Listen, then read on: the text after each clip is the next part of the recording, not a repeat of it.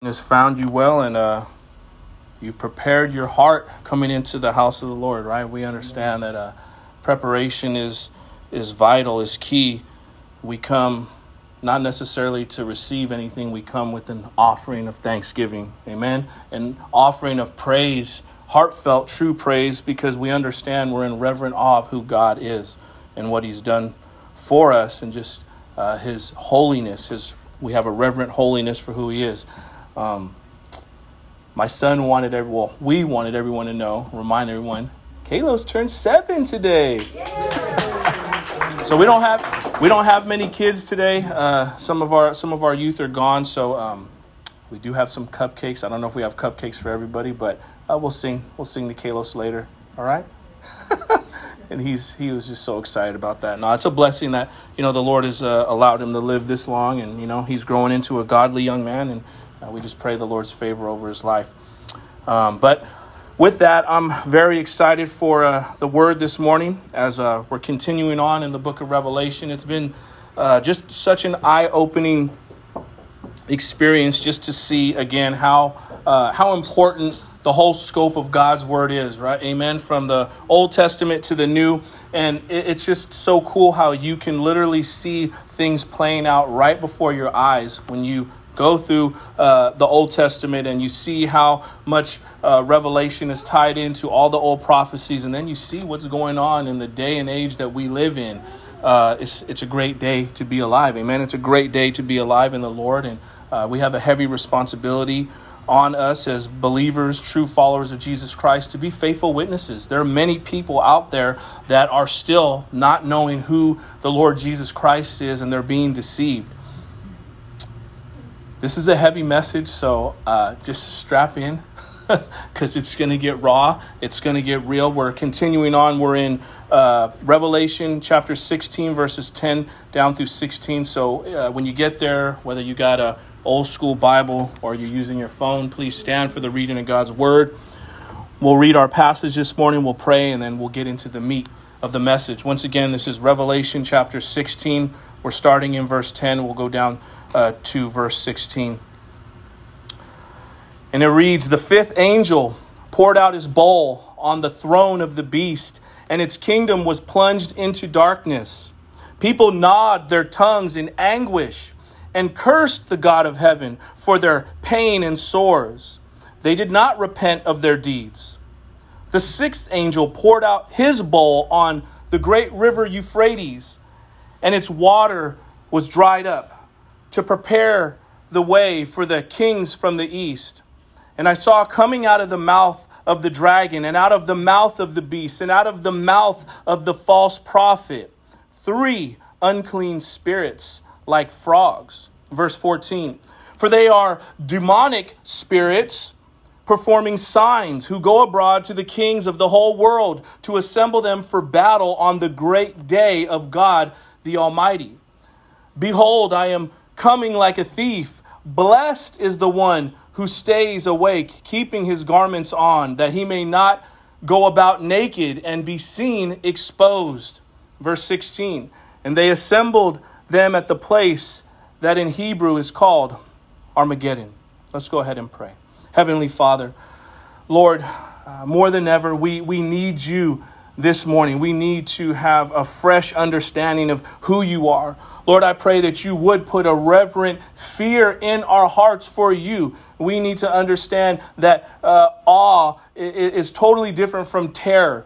You see, as when we were unbelievers, like when Adam had sinned, we are afraid and we're in terror of you. But when we're in a right relationship with you, we're awestruck by who you are. You're so great. You're so grand. You're so majestic. You're the only true and living God. And so with that, there needs to be a reverent fear of who you are. That reverent fear will keep us from going the wrong way. It will keep us clinging to the truth. And every decision that we make must go through that filter of reverent fear for you. So, Father, I pray that you would illuminate our spirit.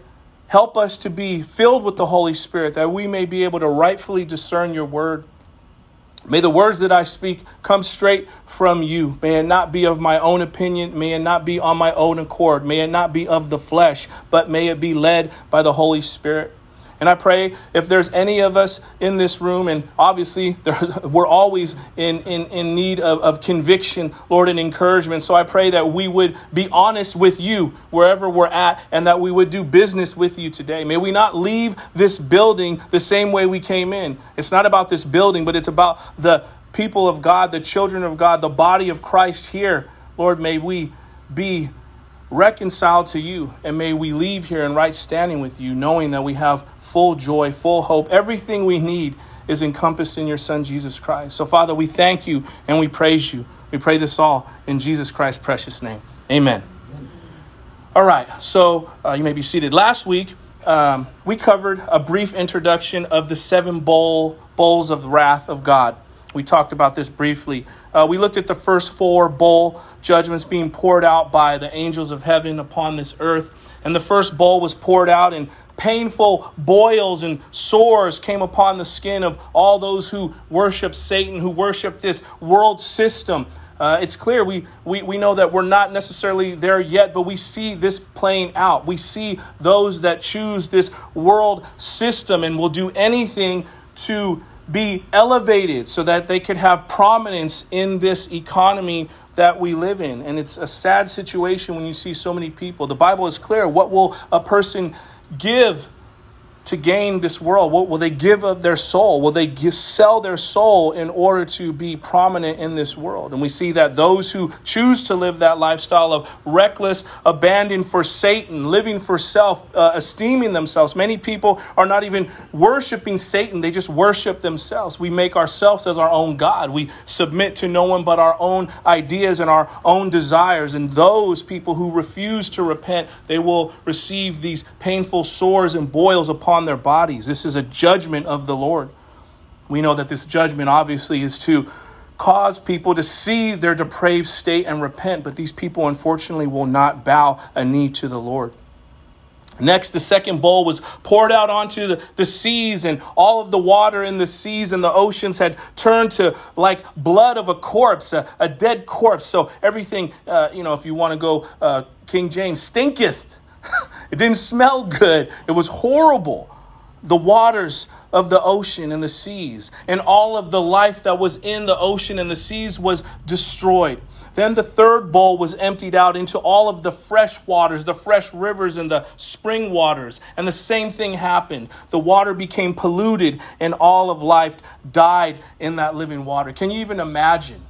Anyone who is supplying produce of food out of the sea, well, that industry is done at that point. You cannot eat anything that is dead and that is polluted by the blood of a corpse. But that is what's going to happen in that bowl being poured out. But something else happened. That same angel made a profound statement, and he said, and it says in the text, I heard the angel in charge of the water say, just are you, O Holy One, who is and who was, for you brought these judgments. For they have shed the blood of saints and prophets, and you have given them blood to drink.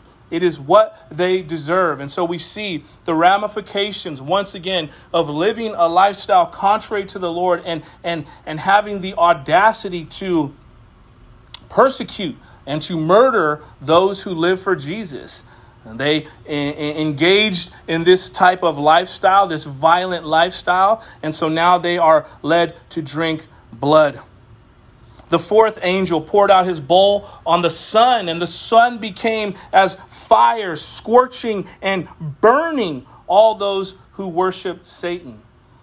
It's crazy because, again, right, we live in California, so everybody's about sunblock, and I don't want to get burned up. You go into Santa Cruz or go into wherever you go, and it gets hot.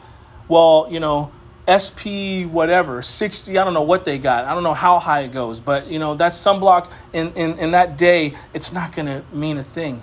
You're going to be able to sizzle bacon on the back of your neck, and it's going to just be hardcore. The fact that the sun's scorching and burning, I would imagine third-degree burns, burning down to the bone of people, burning through the layers of skin. But this is, again, happening because of the judgment, the righteous, pure judgment of God. It's not that God delights in laying these judgments down, but for a rebellious people who refuse to repent because he is holy and set apart, this is going to happen. And despite all of this, those who hate Jesus Christ and love themselves only simply continue to do so. It's mind-boggling that these severe punishments will happen, and there will still be those who refuse to bend a knee to the authority of who Jesus Christ is. They did not repent or pay homage to him as Savior and Lord. Instead, they cursed God and they did not give him glory. And so today we will look at the 5th and 6th bowls being poured out and what is to come. We have several main points, and the first one is this. A lifestyle of darkness, a darkened heart, is a result of rebellion against God. Simple as that. A lifestyle of darkness, to have a darkened heart, to have no empathy, to have no understanding of God or even of yourself, and that we are created in the moral image of God. To live in complete opposition of that is a result of rebellion against the Lord God Almighty, Jehovah Jireh, all the names of who God is. Jude chapter 1 verse 6 tells us, and the angels who did not stay within their own position of authority, but left their proper dwelling, he has kept in eternal chains under gloomy darkness until the judgment of the great day. Now, we are all sensible people in Christ, so we all know this story well. Lucifer, as he was before he became Satan, before his fall, he was not content with how he was created to worship the true and living God, Lord God Almighty, El Shaddai. He wasn't content with being in the Holy of Holies, playing music and honoring him in such a way. He became prideful and wanted to be more than he was created to be. He wanted to be God himself. The Bible says at that point, iniquity was found in him. It was the same thing that happened with Cain. Remember what happened? Cain decided, because his offering was rejected by the Lord. And by the way, if you read and study the scriptures, all God said was, your offering is not right. Why are you downcast? If you repent and if you bring me the offering that is correct, I will receive it and receive you. But you see, Cain became downcast, just like Satan. Iniquity was found in him. Speaking of Satan. And as this happened, he convinced 1/3 of the angels to rebel against God with him. And this verse in Jude speaks of the consequences of Satan and his followers' disobedience. You see, Satan has and will forever be the complete opposite of God. Complete opposite. That's why we hear this term anti-Christ. For what Christ is, the true and living God, the one and only Messiah, the Antichrist, the final Antichrist. We know there's all kind of little Antichrists that have been running around for centuries and thousands of years, but the final Antichrist, all of them actually, they're all the opposite, but they all encompass that unclean spirit of Satan, that satanic spirit. You see, God is love, so that must mean that Satan is hate. He is hate. He is the epitome of hate. God is the father of truth. We know the Bible says that Satan is the father of lies. And whatever God wants you to do, love your neighbor. Be peaceful with all people. Strive with all men as much as you can, right? As much as you're allowed to. Satan wants you to do the exact opposite. Everything that the Lord God Almighty calls you and I to do, Satan wants us to do the exact opposite. And since the Lord God Almighty is light, speaking of truth, purity, again, that holiness set apart, that means that makes Satan darkness, spiritual darkness. Utter darkness is found in Satan. And because he is willfully rebelling against God, he is condemned to eternal darkness forever. That is his resting place, for that is what he chose. You see, Adam and Eve were in perfect union, perfect communion with God Almighty. They were in perfect communion in God's light until they disobeyed God's instructions. Once they decided to disregard the Lord's commands, they plunged themselves and the entire human race into spiritual darkness. And this is a whole other thing. I'm not going to get into it, but we all know the fact. If we were there, we would have done the same thing. Because some people will be like, well, I can't accept the fact that Adam and Eve did this, and that means that I am a sinner because of what they did. You know what? It's all in us. We all would have done the same thing. I'm sure you can look at your life, and before you got converted and have been regenerated, have a regenerated heart in you, how did going your own way go for you? How did doing things your own way? Even if you were successful in the world's eyes, I can guarantee I won't even have to know you and not to understand that there was a void in your heart. Even if you had all the things this world can offer, even if you looked the part, even if you had all the accolades, there was still an emptiness, a brokenness inside you because our natural bend is towards sin. Our natural bend, because of sin, makes us aliens of the Lord. And we need him to come in to give us what we need. That fullness, that right standing with God the Father comes through the person of Jesus Christ. And so this is where we see the state of humanity. And this is where we see spiritual darkness come into play because of, again, it wasn't just Adam and Eve alone. It was their influence. They came into agreement with Satan. And we'll get into this later in the message, but we'll be reminded again today of how coming into agreement is vitally important. Who we come into agreement with. It's either we come into agreement with the Lord and his ways, or we come into agreement with Satan, or many people who think they're not coming into agreement with Satan. They come into agreement with their own ideas, which is still led by a demonic, unclean spirit. And we see all kind of havoc break loose in our lives, unfortunately. The only one who can bring us back from darkness to light is Jesus Christ. Acts chapter 26, verse 18 clearly tells us to open their eyes so that they may turn from darkness to light and from the power of Satan to God, that they may receive forgiveness of sins and a place among those who are sanctified by faith in me. It's a beautiful thing. Aren't you so grateful that there is a way out?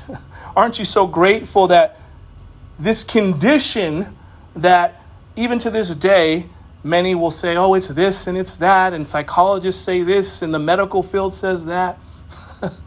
The reality is it's spiritual depravity that's causing all of this carnage and decay that we see going on. The fact that news feeds, all they report is heinous things, darkness, violence, death, killing, murders, slanders, backbiting. Aren't you so glad that there is an out? There is an answer for all of that. It's all about perspective. What is our perspective? Are we willing to tune in to the truth so we can be redeemed from this? And we don't have to walk around in shame, in fear, in anxiety, in depression. That doesn't have to be you today. You can walk in victory, overcoming all those things by the blood of the Lamb. Amen? In our text this morning, those who worship Satan and his world system and the kingdoms of this world will be plunged into utter darkness. Our second main point is this. So I said this is a heavy message. This is, built up in Christ, you'll be okay. But false prophets, demonic spirits will always spread lies in order to deceive people. You see, verse 14 of our text tells us that demonic spirits come forth performing signs, convincing the armies of the world to wage war against God and his people. Now, you see, the mission of these unclean spirits is to gather leaders of the world together for the battle of Armageddon. That is what's going on in our text this morning. But notice the nature of how these demons get these nations together. By performing signs. They're performing signs. And what this means is they're appealing to people's curiosity. You see, the Bible has something to say about those who are enticed by their own curiosity. The worship and seeking of supernatural powers other than Jehovah God have been around since the beginning. Satan has used witchcraft to prevent people from finding holy spirituality in God alone. You see, he uses witchcraft such as mediums, horoscopes, tarot cards, Ouija boards, games, just flat out. Nowadays, you see it a lot in rap music. Man, just flat out, Luciferian worship. They have no shame in it. And you have people just eating it up. You have a young generation of people that are gobbling it up. And it's being passed off as self-enlightenment. The Bible speaks often of these consequences of following false idols and falsehood. Leviticus chapter 19, verse 31 tells us, do not turn to mediums or necromancers. If you know what that word necromancer means, you know it's a horrible thing. It's something that should never even be conceived in the mind of someone to do, to have sexual relations with a dead corpse. Do not seek them out, so to make yourselves unclean by them. I am the Lord your God.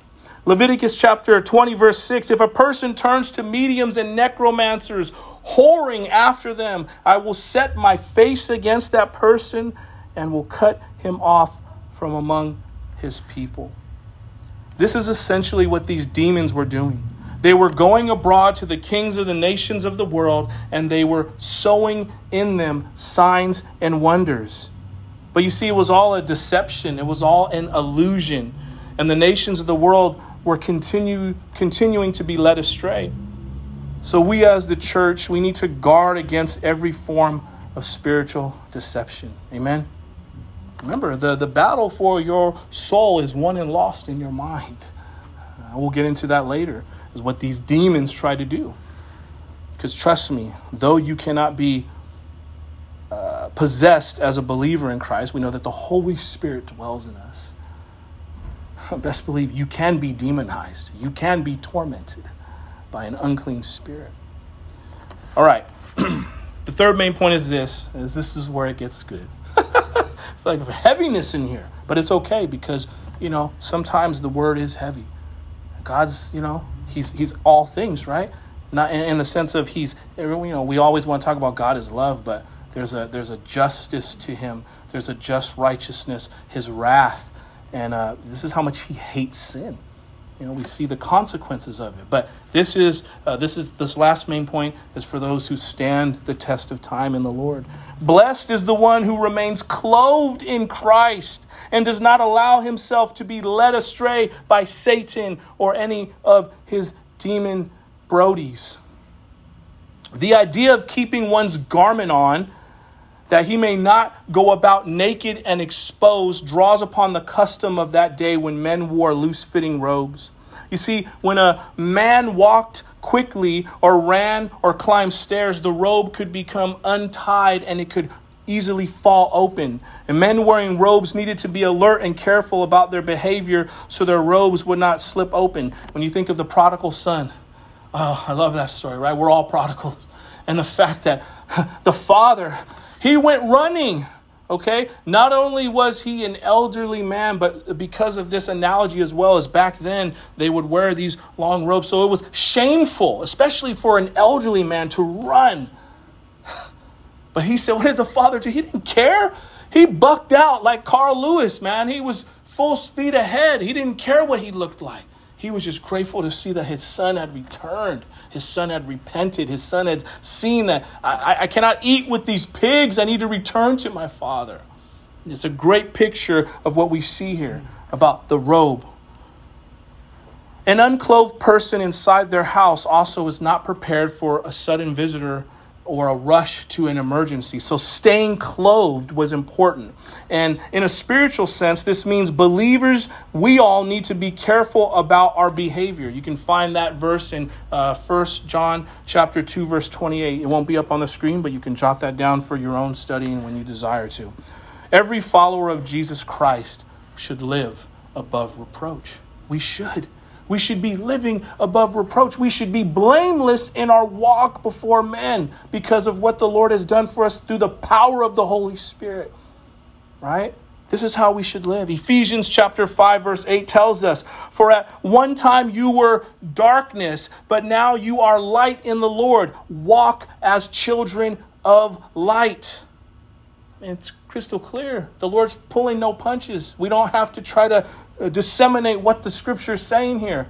He's making it clear how we should live as believers in Christ. 1 John chapter 2, verse 28 tells us, and now little children, abide in him so that when he appears, we may be confident and not shriek from him in shame at his coming. How profound that is. Are we allowing the Lord to do a work in us so that we are going to be spotless and blameless when he returns? Christ said he wants his church to be spotless and blameless. That means partnering with the Holy Spirit on a daily basis, asking the Lord, help me to partner with the Holy Spirit. May I walk in your truth. Clean me, cleanse me, create in me a clean heart, renew in me a right spirit. You see, if we're living a lifestyle like that, we're not going to shriek back. We're not living in guilt. We're not living in shame. We're living above reproach. We're not living in a way where we're constantly having to look over our shoulders because there's some guilt in us about we know that in things we're engaging are contrary to what the word says. But then we put on our Sunday best and act as if it's all good. Nah, we need to have this spiritual discipline ingrained in us so you can walk in victory. Amen? All right, let's go ahead and unpack these verses. So going back to verse 10 and 11, it says, the fifth angel poured out his bowl on the throne of the beast, and its kingdom was plunged into darkness. People gnawed their teeth in anguish and cursed the God of heaven for their pain and sores. They did not repent of their deeds. So, okay, this first statement here, the beast's kingdom became full of darkness. Now, some would say that this is a symbolic darkness. But it isn't necessary to see this darkness as some symbolic political darkness. It's already occurred that there's been a darkening in the minds and the hearts of humans. We all agree, we all concur that we live in a fallen world, correct? So we know that this has already occurred. When the eyes of people's hearts are blind to the truth of who Jesus Christ is, they walk in complete spiritual darkness. 2 Corinthians chapter 4, verses 3 and 4 confirm this. And even if our gospel is veiled, it is veiled only to those who are perishing. In their case, the God of this world has blinded their minds, the minds of the unbelievers, to keep them from seeing the light of the gospel of the glory of Christ, who is the image of God. So we see that it is Satan who has blinded, again, the mind. Remember, the mind is so important. We wage warfare in our mind. But this is what happens to unbelievers. So we know that this has already occurred. This was the case leading up to our text. So there has to be more to this darkness than simply being symbolic. Remember the 9th plague that happened in Egypt, right? It wasn't a symbolic darkness. It was a literal darkness with spiritual overtones. The darkness could be felt. Exodus chapter 10, verses 21 and 22 tell us, then the Lord said to Moses, stretch out your hand toward heaven, that there may be darkness over the land of Egypt, a darkness to be felt. So Moses stretched out his hand toward heaven, and there was pitch darkness in all the land of Egypt 3 days. Okay, so we see, again, this connection from the Old Testament, from things that have already occurred in history past, and we're going to see these things happen again at the end of this age. Next, we see this statement, they gnawed their tongues because of the pain. You see, the darkness of the fifth bowl is a preview of hell itself, which is described by Jesus as the outer darkness. Matthew chapter 25, verse 30 tells us, and cast the worthless servant into the outer darkness. In that place, there will be weeping and gnashing of teeth. Those under judgment of this fifth bowl stand on the shores of the lake of fire itself. And the saddest thing about hell, obviously, there's going to be torment and there's going to be anguish, and as we see the gnashing of teeth. But I truly believe that the Lord has revealed this to me in many instances. And I know we talked about this a while ago one day when my daughter was in trouble and she was in her crib and she kept just crying my name, Daddy, Daddy, trying to get my attention. And the Lord showed me that's what souls in hell are going to be like. They're going to be crying out like a little child, Daddy, Daddy, but it's going to be too late. And the fact that they could have had, should have been out of hell, should have been in a right relationship with God, but chose the things of this world over God. And now they stand apart from him for eternity, a chasm that cannot be connected. And that's the worst part. That's worse than the gnashing of teeth. That's worse than the torment. That's worse than the pain, is the anguish of knowing that someone could have had the opportunity, but they chose this world over Jesus. And to have to live with that regret for an eternity. That is so sad. That that in itself, we should have empathy for those, and we've seen what we've been saved from.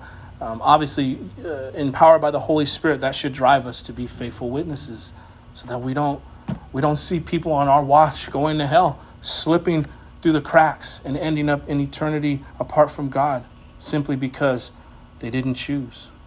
Now, we can't cause anyone to choose, obviously, but we can be the best table setters we can be and offer the truth in love and intercede and pray that people will be convicted and that they would respond to the wooing of the Lord upon their hearts. Amen. Well, this is a sad statement in this text. It says, and they did not repent of their deeds. Man. In man's sinful condition, he increases his sin when under God's judgment. This is actually the very time he should be forsaking his sin. Right? I mean, it is so crazy how blinded we can be. It's so true to spiritual things, because we can walk. I walked for years in sin and had no clue, lost to the fact that there's a true and living God and that he's trying to redeem me. He's trying to reconcile me to himself, but just being in a darkened state. But God's judgment should cause us to repent. It should cause us to see the waywardness in our own selves, the fact that we are not right and that we need to submit ourselves and humble ourselves. But it says here in our text this morning that these people did not repent of their deeds. You guys know I like the old time pastors. I'm talking about 100 years back. This is a great quote from Charles Spurgeon. And he says, judgment may produce a carnal repentance, a repentance that is of the flesh and after the manner of the sinful nature of men. In this repentance, the depravity of the heart remains the same in essence, though it takes another form of showing itself. Though the man changes, he is not savingly changed. He becomes another man, but not a new man. The same sin rules in him, but it is called by another name and wears another dress. The stone is carved into a more slightly shape, but it's not turned into flesh. The iron is cast into another image, but it is not transformed into gold. This carnal repentance is caused simply by fear. Does not every thief repent of robbery when he is convicted and sent to jail? Does not every murderer repent of his crime when he stands under the fatal tree? But this is real penitence, when the man gives glory to the justice of God, even though it condemns him. Oh, my hearer, do you repent? Is sin really sinful to you? Do you see its desert of hell? If not, your repentance needs to be repented of. Man, I read that. I was like, wow. Blown away. Keep it real. And I get it. Plank in my eye, speck in my brothers. I'm not saying running around judging people with the final judgment, but we are called to make judgments as believers in Christ. And sure enough, there is this fake repentance going on. Obviously, we need to check our own hearts first, but the Lord will give us discernment, and then we'll be able to, lovingly tell a brother or sister, hey, man, come on. I'm dealing with a situation like that right now in my work, where the young man that I've been, Lightweight Discipling, and he's a great blessing in my life, and I feel like I'm getting more out of it than him, but it's just a great relationship. But it's one of those things where if we find ourselves praying and praying and praying for someone, and it's been like, I'm not saying I've known this brother for 20 years, but we shouldn't be praying for the same thing for 20 years. At some point, the individual needs to step up and take responsibility and submit their lives before the Lord, take ownership of where they're at. Because we have to understand it's a partnership, right? We understand that, right?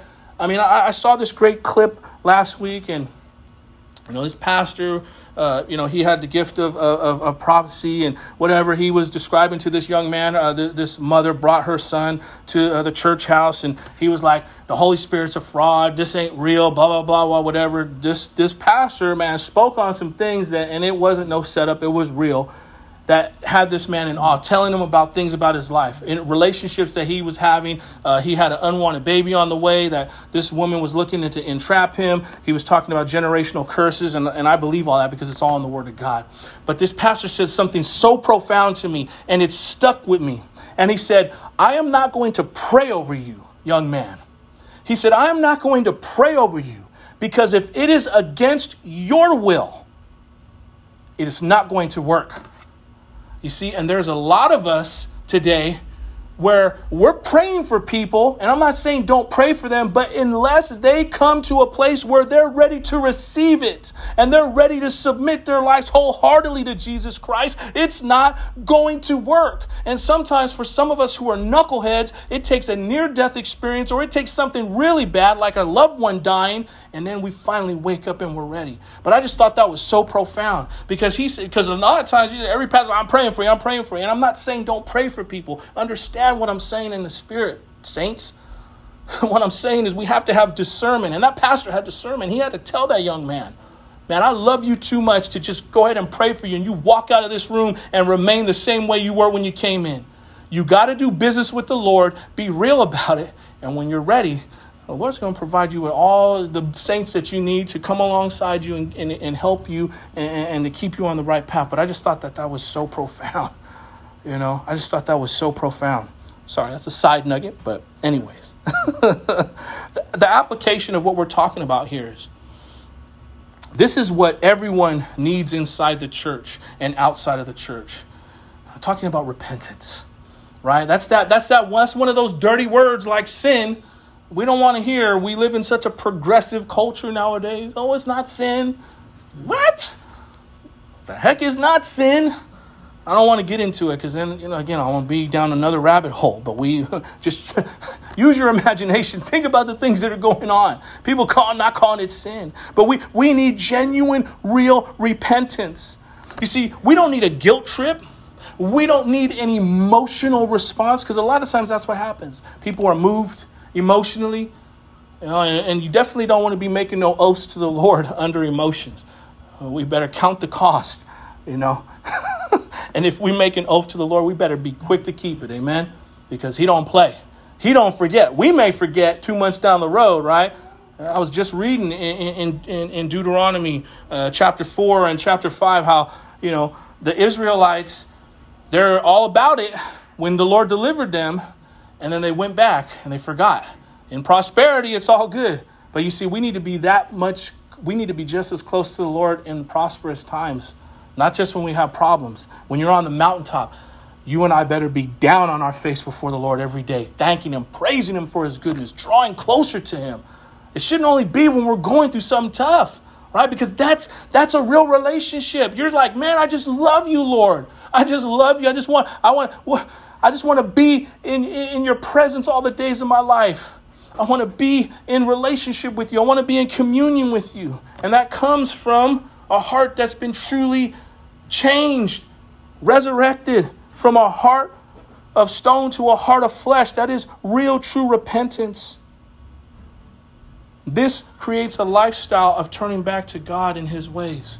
And it stays. We can have the victory continuously. I'm tired of seeing Christians back and forth. And I get it. We all got to go through our thing. But what I'm saying is, man, there should come a time when we're living in continuous victory. I'm like, I see how my life was, and I see how my life's been, as years have gone on. And I'm not saying I'm perfect. I'm not. Don't please. I don't want to paint that picture. But what I'm saying is, I'm living in continuous victory. The Lord is drawing closer to me. I'm drawing closer to the Lord. I'm experiencing Him like I've never experienced Him before. I'm having such a great time with my wife and my children, and pouring into my family. And what I'm saying is, I never thought that these things could be possible, to walk in continuous victory. And what I'm talking about is in the difficult things of life, in the difficult circumstances of life, but to still have joy and still have peace. The enemy cannot steal this from you. But we have to have our connection right. If our connection is right with the Lord, then we will walk through turbulent times. And I'm not saying it's going to be easy, but we will be unscathed. Satan can't take your joy. He can't steal your joy. He can't steal your peace. And I desire so badly for other believers, for us to experience this. I want to hear stories of victory and continued victory. It gets depressing at times when you talk to people and it's like, man, you're still going through that. Well, come on, man. You got the Holy Spirit in you. That's how I had to be real with my boy at church. I'm like, man, you got to stop this now. Today it stops. I said, because you know what? Look what happened to Saul. When we play games, Saul went, consulted that medium. What happened? His life got cut short. Heaven forbid we don't live out our ordained days because of our own disobedience. But you see, God is that real. God is that real. He loves us so much that sometimes He will take the life of a believer early to save that person's soul. Because we walking in continuous disobedience. When we're playing games, we're like, well, I'm getting right now. I'm going to go flirt with sin again. And it's like, nah, man, get right, stay right. Stay on the path. Stay on the narrow path. It don't matter what anybody else says. We need to be engaged with the Lord. Amen. All right. Whew. It's going to get heavy now. All right. 12 through 16. Here we go. It says, the sixth angel poured out his bowl, and the great river Euphrates and its waters was dried up, to prepare the way for the kings of the east. And I saw coming out of the mouth of the dragon, out of the mouth of the beast, and out of the mouth of the false prophet, 3 unclean spirits like frogs.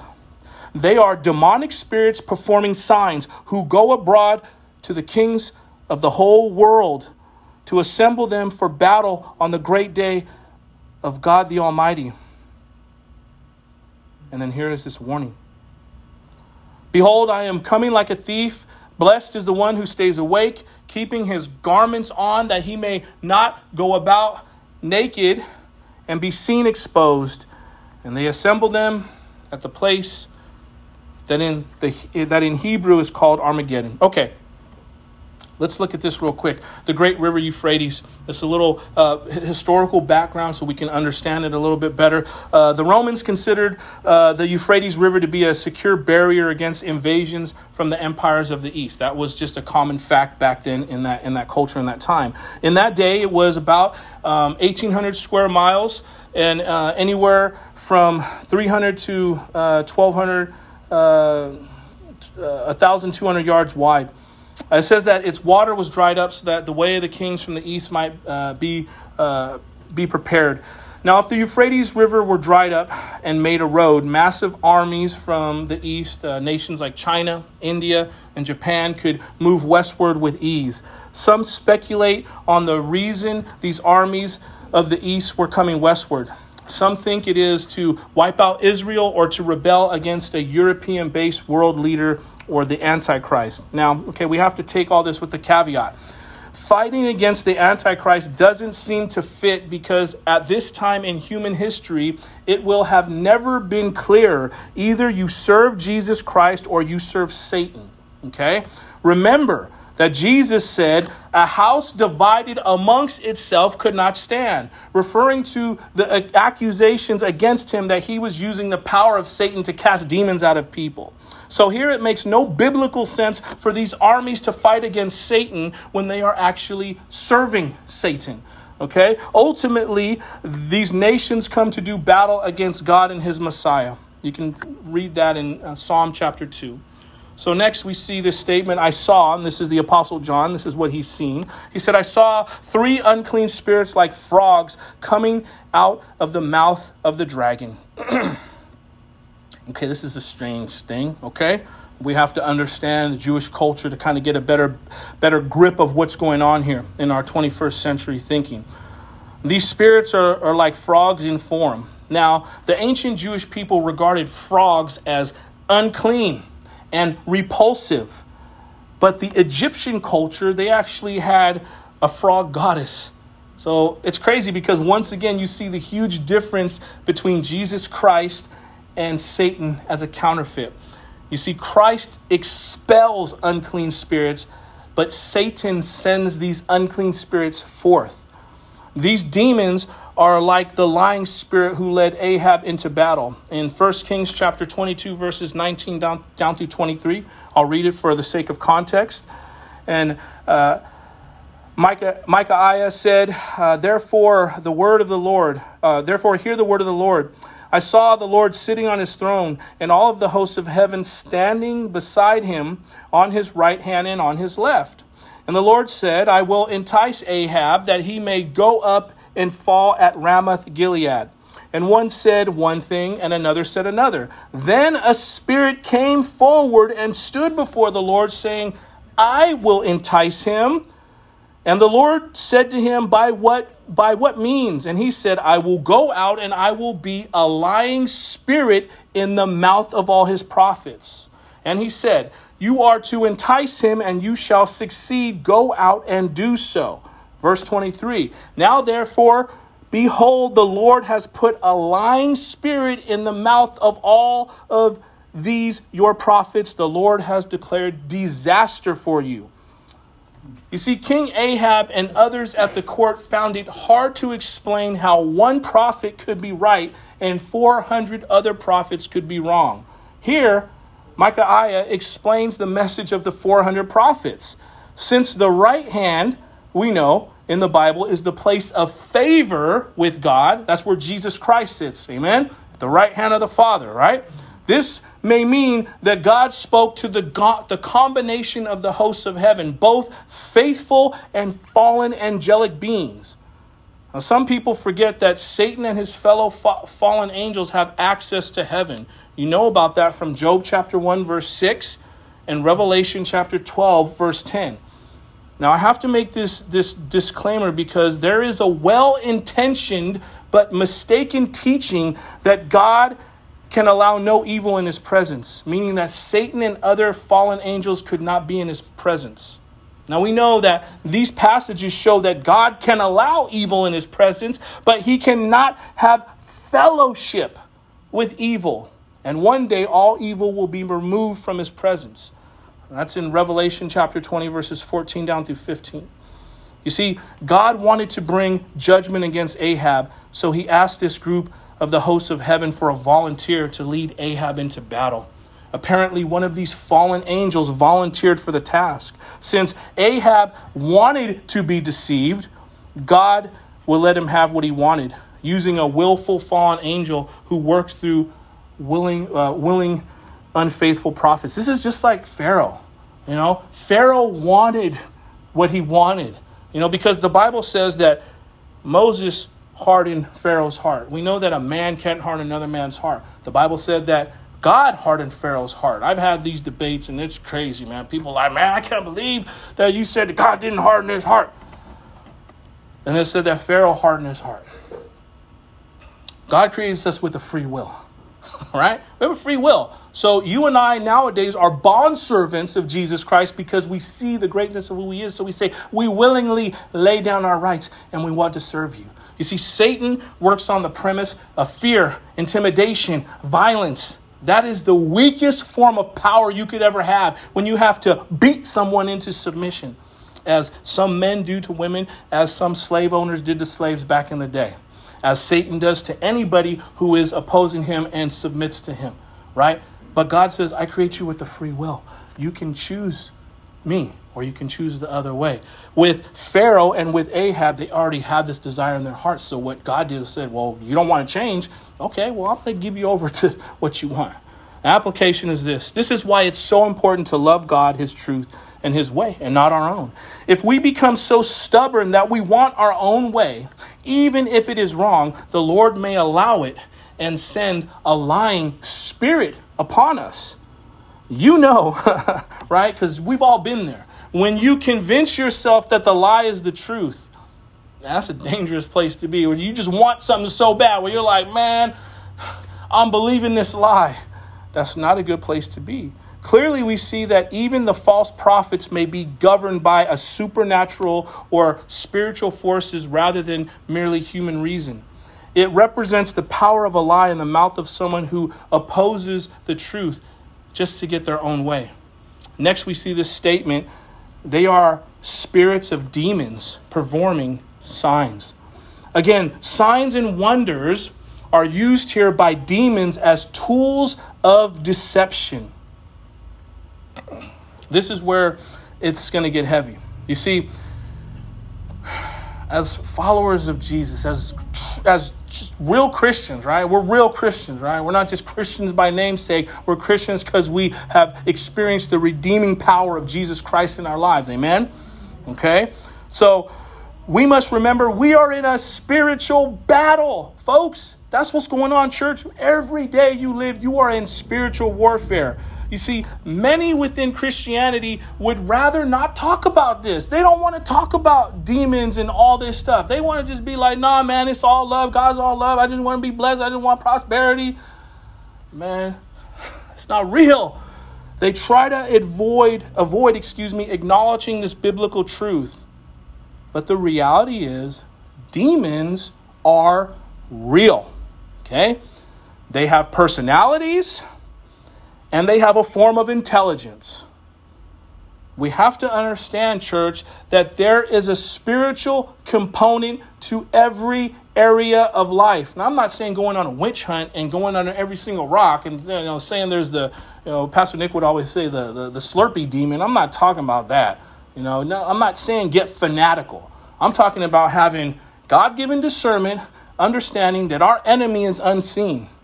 You see, what can't be explained medically, scientifically, or physically all has its roots in the spiritual realm. Okay? That is real.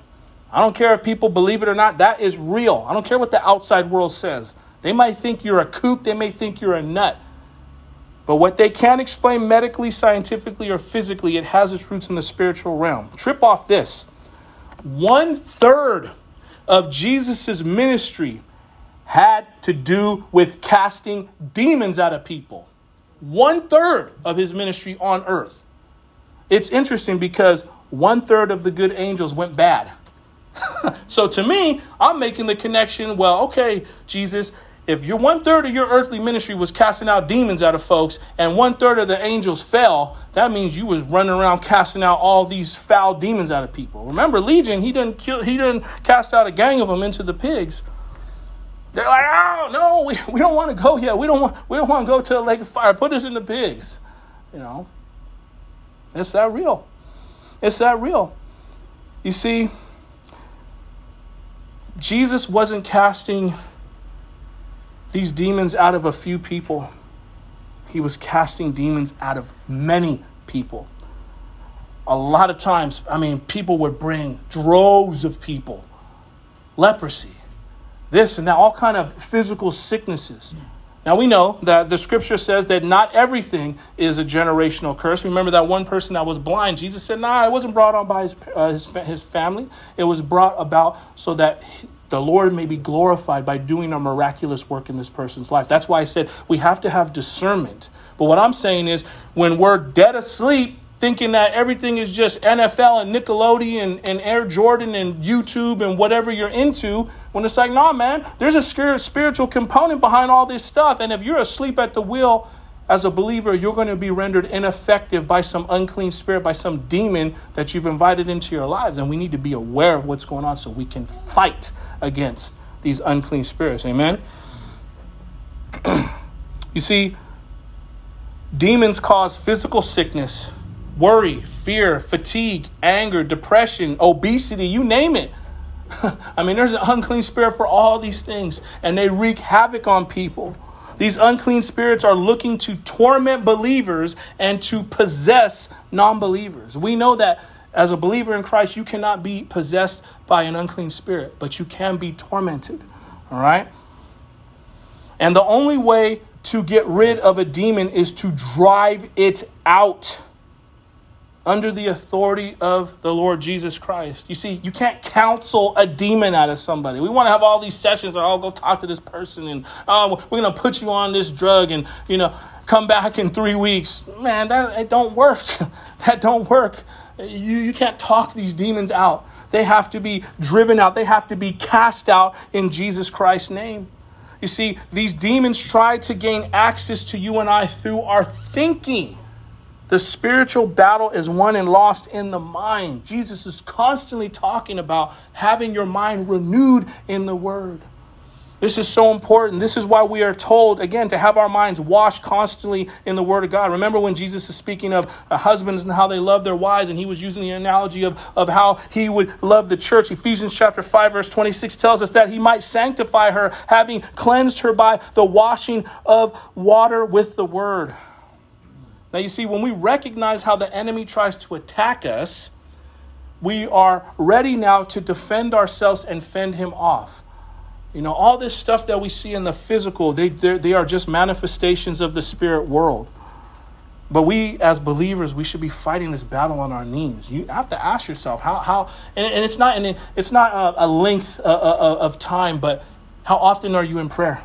How often are you interceding for those around you? How often are you communing with the Lord, not only talking to him, but hearing from him? How often are you in the word of God itself? Because the armor of God, right? Belt of truth, blessed plate of righteousness, shoes of peace, shield of faith, helmet of spirit, helmet of salvation, sword of the Spirit. We wield the word.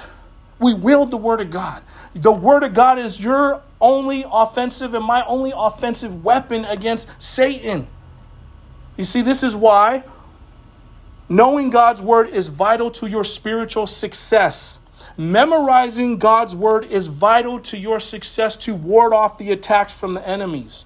You see, a right connection with Jesus Christ plus clear memorization of his word, aka hiding his word in your heart, equals continued victory over the enemy of your soul. Do you get that? That is how you walk in continued victory. You should be able to be, and it's not a legalistic thing, but you should be able to be like, he who lives in me is greater than he who lives in the world. Perfect love casts out all fear. Man should not live by bread alone, but by every word that proceeds out of the mouth of God. And it ain't no pastor that should be doing that. Every Christian. I'm teaching my kids this, my son. And I'm telling you, it's not a legalistic thing. They're like Mike Tyson combo punches. If you don't have the word of God at your disposal, readily available at the flick of an instant, how are you going to get that unclean thought out of your mind? Demons I'm telling you, they try to penetrate in your mind. And if we can't counteract that real quick, we're going to find ourselves coming into agreement, or maybe we don't want to come into agreement with it, but we're being tormented, but then we're not in the word. And we wonder why we don't have victory. It's right here in the scripture. He tells us clearly, this is how you and I can have lasting victory. I just had to drive that point home because I feel like sometimes we struggle with things and we can't put our finger on it. But it's like if we spend more time in God's word, and if we really spend more time memorizing his word, not so we can prance around spouting off at the top of the top of our lip and being some spiritual big head, but I'm saying so we can truly know that this is where our ammunition comes from. Man, because the attacks are gonna come, right? I know we're being attacked. We're being attacked. But how are you and I defending ourselves when the attacks come? Sometimes you can't call a brother or sister and be like, pray for me. You got to stand right there and be like, in Jesus' name, no, you're not coming no further. I rebuke you, and you just start spitting out the word. You know, that's what happened with those demons in that man who was cutting himself in the cemetery. They tremble at the presence of Jesus Christ. But again, the connection has to be right. If our connection ain't right, you can't just start spitting out verses. The demons are they're going to treat you like they treated those men who try to use Jesus' name. And they're going to beat you up, and you're going to run naked and bloody for your life. But if you have a right connection with Jesus Christ, you can utilize the word of God, and you will keep them at bay. They will flee. They will run. They will get out. They will get out of your mind. They will leave your family alone. They'll get out of your home, right? But again, I'm driving this home because it's so important. The worst thing is when we're suffering spiritual attacks, not because we're being faithful, but because we've allowed unclean things into our home, the things we're listening to, the things we're viewing. This is what I was telling my buddy who was struggling with a certain sin. I said, every time you watch that stuff, you're allowing this demon to think it's okay to mess with you. And that demon keeps coming more and more and more because you keep on watching what you're watching. You want that demon to leave you alone? Get in God's word and get off of that computer screen. It's as simple as that.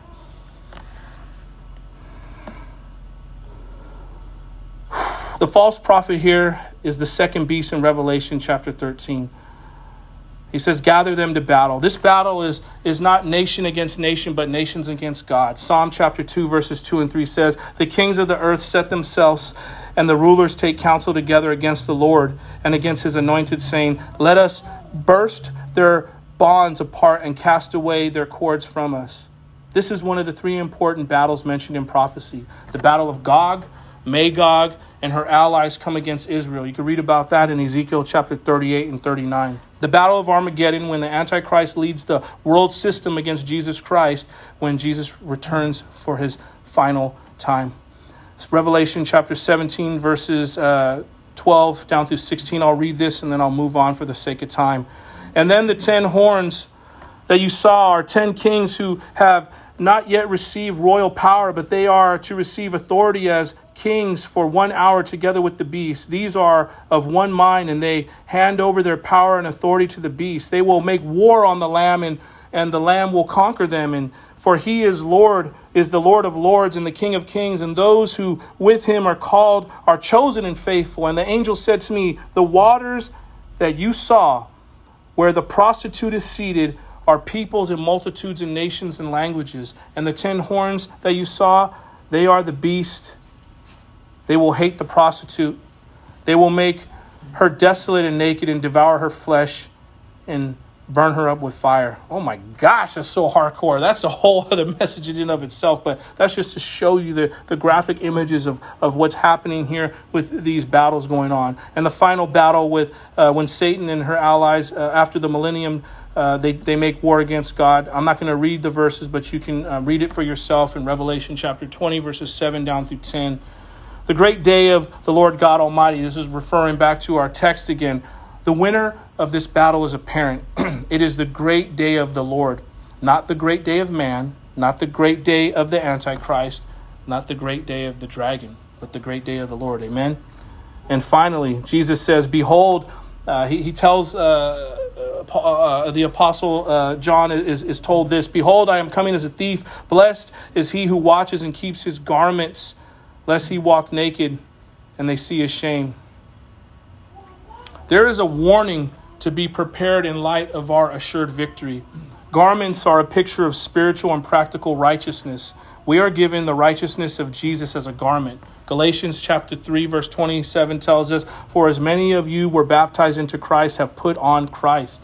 But we have also been called to put on the nature of Jesus in terms of practical holiness. Ephesians chapter 4, verse 20 down through 24 tells us, but that is not the way you learn Christ, assuming that I have heard about him and were taught in him, as the truth is in Jesus, to put off your old self, which belongs to your former manner of life and is corrupt through deceitful desires, and to put on the new self, created after the likeness of God in true righteousness and holiness. Above all else, we must not be naked, That is, without a covering or trying to provide our own covering as Adam and Eve did. Remember, the Word of God says that our good works, it's like what Adam and Eve did. It's like a filthy rag. I don't want to get into what that means. We know it's disgusting. It's not something that we want to talk about, but it's not a good thing.